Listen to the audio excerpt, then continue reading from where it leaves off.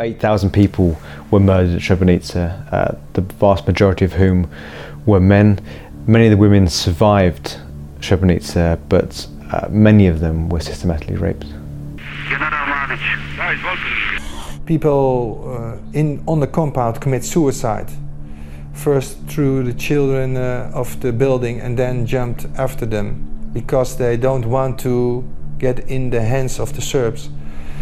So when you look around and you get a baby in your hand wounded and you see people jumping and hanging, you can never forget it, never. The refugees would have fled from the town of Srebrenica itself, which is a very, very small town. Think of a small market town in England, but in the middle of a mountain. Fields and fields full of refugees, people who are so desperate they left everything behind. They haven't showered or washed or even eaten for days, and they're desperate and they're hoping the UN can look after them, and they just stood in the fields screaming and petrified because they are convinced death is coming.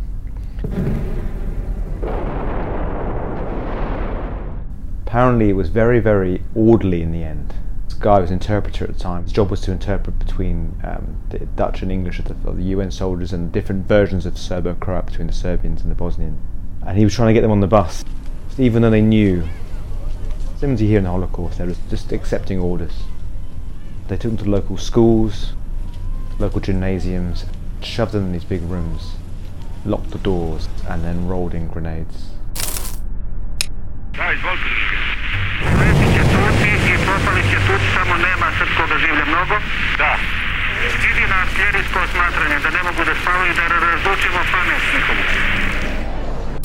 We would look at it from stats and figures, but the actual human atrocity of this. There's a French detective who was in charge, after the war finished, of investigating what really happened for the Hague trials. In his testimony when he's doing a documentary for the BBC not long after, he talks about how people were left dying on the floor, because not everyone died straight away, people were dying, and then they came back in the morning and finished them off.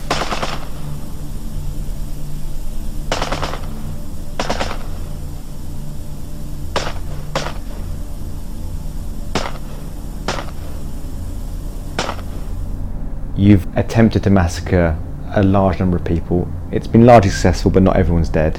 Instead of walking up to them and putting out the misery there and then, you've gone, actually, you know what, I'm a bit tired now, I think I'll go to bed, I think I'll have some dinner, and I'll come back tomorrow morning.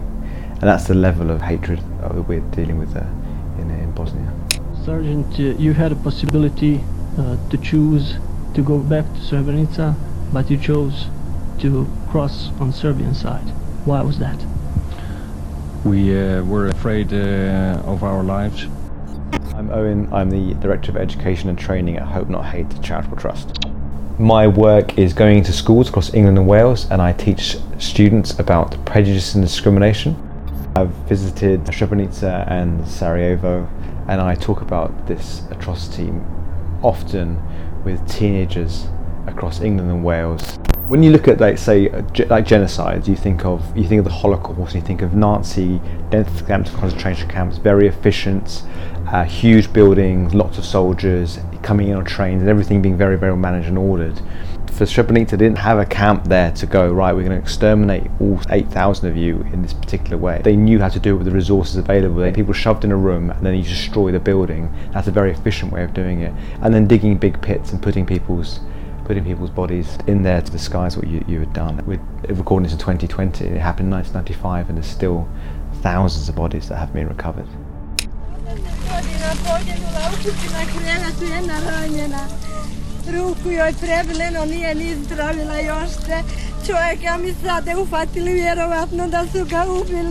Srebrenica was the slaughter of Bosnian Muslims, or Bosniaks, by the Serb army under General Mladic.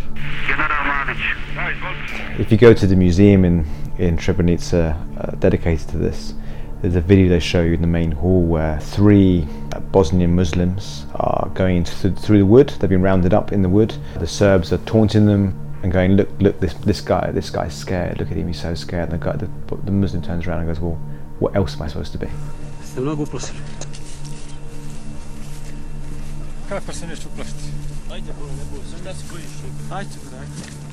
They get them lined up and they shoot them to fall into a pit, and the pit fills up, and they get the last two to dig their own graves before shooting them and falling in the pits. It was done on a mass scale, but it was also done on that very personal, almost like enjoyment of the ethnic cleansing.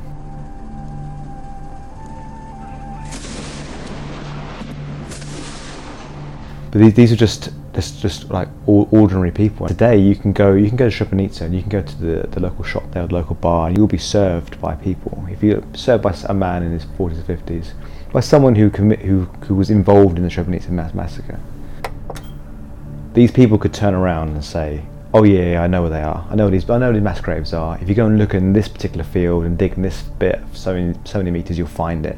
But they haven't done that. They've let hundreds and hundreds and hundreds of families not be able to have closure. Without ordinary people being involved, Srebrenica would not have been able to happen. One general cannot walk into a town and start killing everyone. He needs people to follow him and obey orders. No one woke up one morning and went, "You know what, I'm going to go down to Srebrenica and I'm going to massacre a load of Muslims." They go through a process. It starts off with their attitudes and their values, ends up being a prejudice they hold against a particular ethnic group.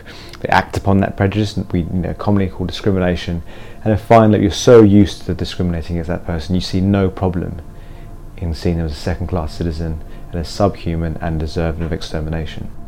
We as ordinary people must not only just look at this and be horrified by it, but go, what can we learn of that very, very origins to make sure that our society can work towards being as inclusive and respectful and peaceful as it possibly can be. Because I believe that today you've got those small things, they're around in British society, they're around in European society still today at various levels, and it's all very well going, what would I do if I was in this situation? Well, you can start now. You can address what's going on in your community, you can address what's going on in your country, and start having conversations with people that you worry about these things, to make sure that they learn and they don't end up then viewing some humans as more worthy than others.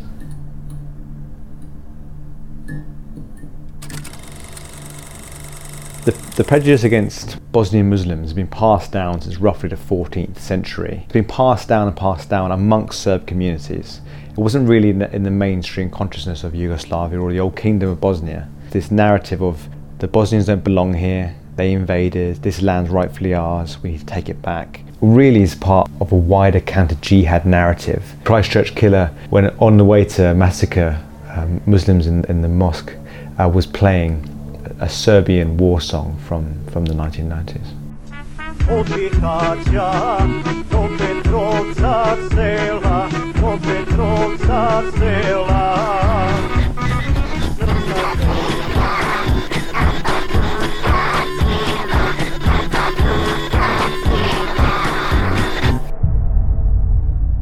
One of the great things about in the work that Hope Not Hate does is that we have our values, and we hopefully the vast majority of the country agree with us that you should be able to be the person you want to be and you have your own identity without persecution or prejudice against you. But we accept that some people don't, and we talk about that openly and we have discussions about it, and we educate people why that leads to the problems and why it leads to unhealthy society, to try and get people to think twice. And I don't believe that was going on in Bosnia in the late 80s. The dehumanization started very, very similar to what you saw in the Holocaust, where they saw the Jews as vermin. When their plans kicked off, the citizens weren't quite as horrified for it because they saw this as the natural done thing. You saw similar amongst the Serb nationalists, that they saw Bosnians as subhuman. They blamed the Bosnians for not being a rich country. They saw themselves as, they were neighbouring very, very affluent countries in Europe. Germany had just reunified and was doing pretty well for itself. You had France, Spain, Britain, booming economies, very high standards of living. And they used that against the Bosnian Muslims by saying, these people invaded your country, you have to share your country with them. If it wasn't for them, you would be living the same life that the British live, that you'd be living the same life the French live. And that's how they use the prejudice, and then to go, if we can get rid of these people that shouldn't be here, then you will have a better life. You will be able to take their land and take their jobs. That's the dehumanisation process that went through in the late 80s, early 90s.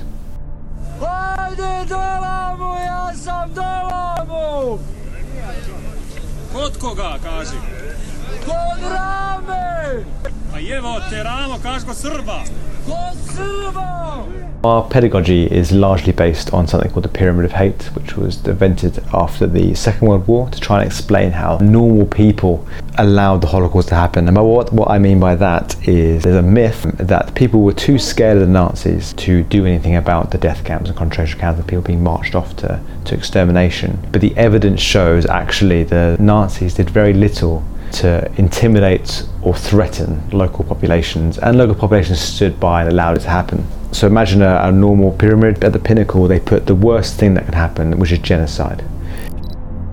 Send them back to the dustbin they come from. In order to have genocide, you have to normalise violence and aggression against them. So that's your first stage. But you can't just go to someone who's anti-Semitic and say, do you know what, let's go and kill all the Jewish people. So to normalise violence, you have to normalise discrimination behaviour.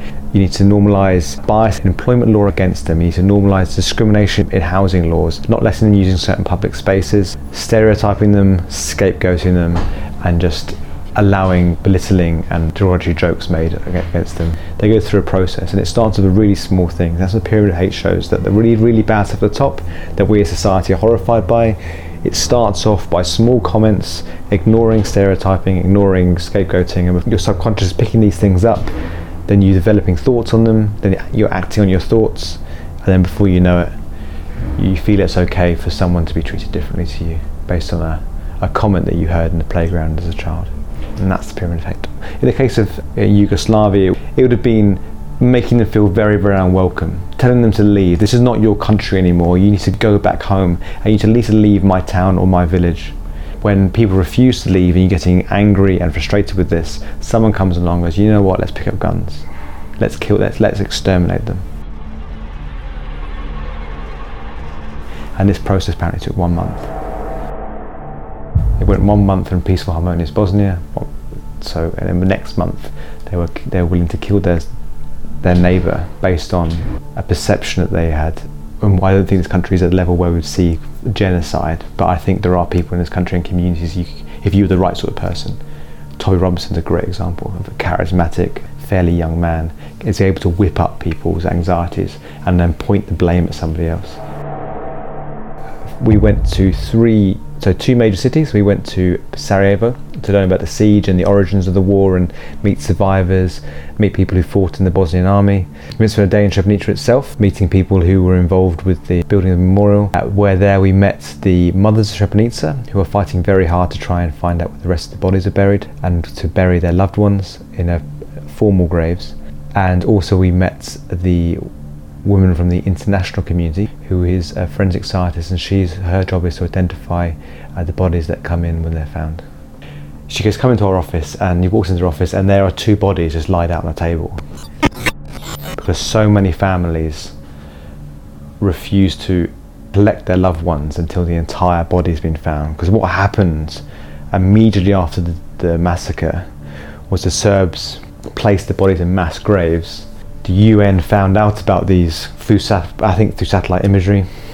They found out that they could see that the land had been disturbed and that what looked like mass graves had been created, and they accused the Serbs of, we think you've exterminated all these refugees, and they denied it, of course, because this is before the UN were fighting back. And so they redug up the bodies, and when we mean redug up, they got industrial plant machinery that you see on a building site and just dug up the bodies and put them somewhere else. The force of these machines will just cut through a body. And because you don't care about who's in the ground, you're going to have someone's torso put in one other pit, someone's legs in another one. So actually trying to find and identify someone's loved ones is that you might find a leg, one dig, that might be years and years later to that bit's found. And so that obviously you don't want to bury one shin bone.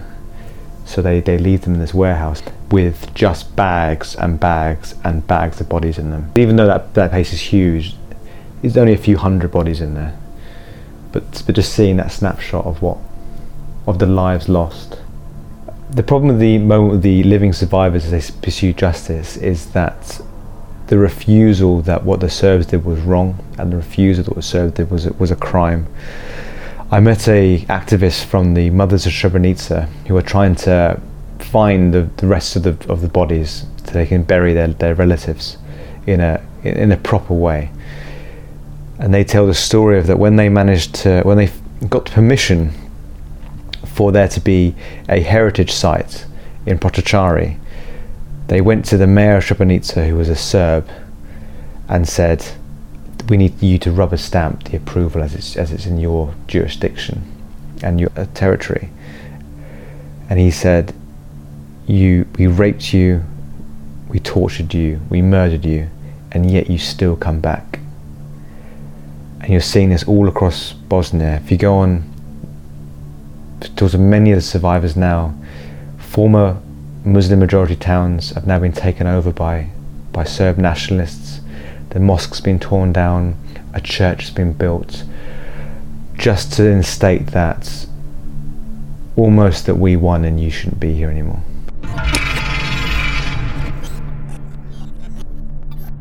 The week we were recording this, I went and taught in a school in Yorkshire, and just as a side, I asked the students if they're aware of the Holocaust, and a third of the class said they'd heard of it.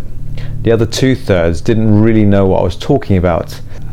They're aware of World War II, but not really aware of what happened in the concentration camps. And I think it's horrifying that we have a generation coming through that are not learning about some of the darkest parts of modern European history. And if we're going to say never again and really mean it, we have to learn from what happened in the Holocaust, and we have to learn what happened in Srebrenica to stop it ever happening again, and to make sure that we understand the full horrors of prejudice. People don't understand the real danger it causes and what it can really, really lead to. The genocide happened in Bosnia was the worst crime against humanity since the Second World War in Europe. When we say never again, and it happens again, we have to learn from it, we have to remember these things. And that's why it's important that we commemorate Holocaust Memorial Day and we learn from the horrific genocides that have happened on European soil.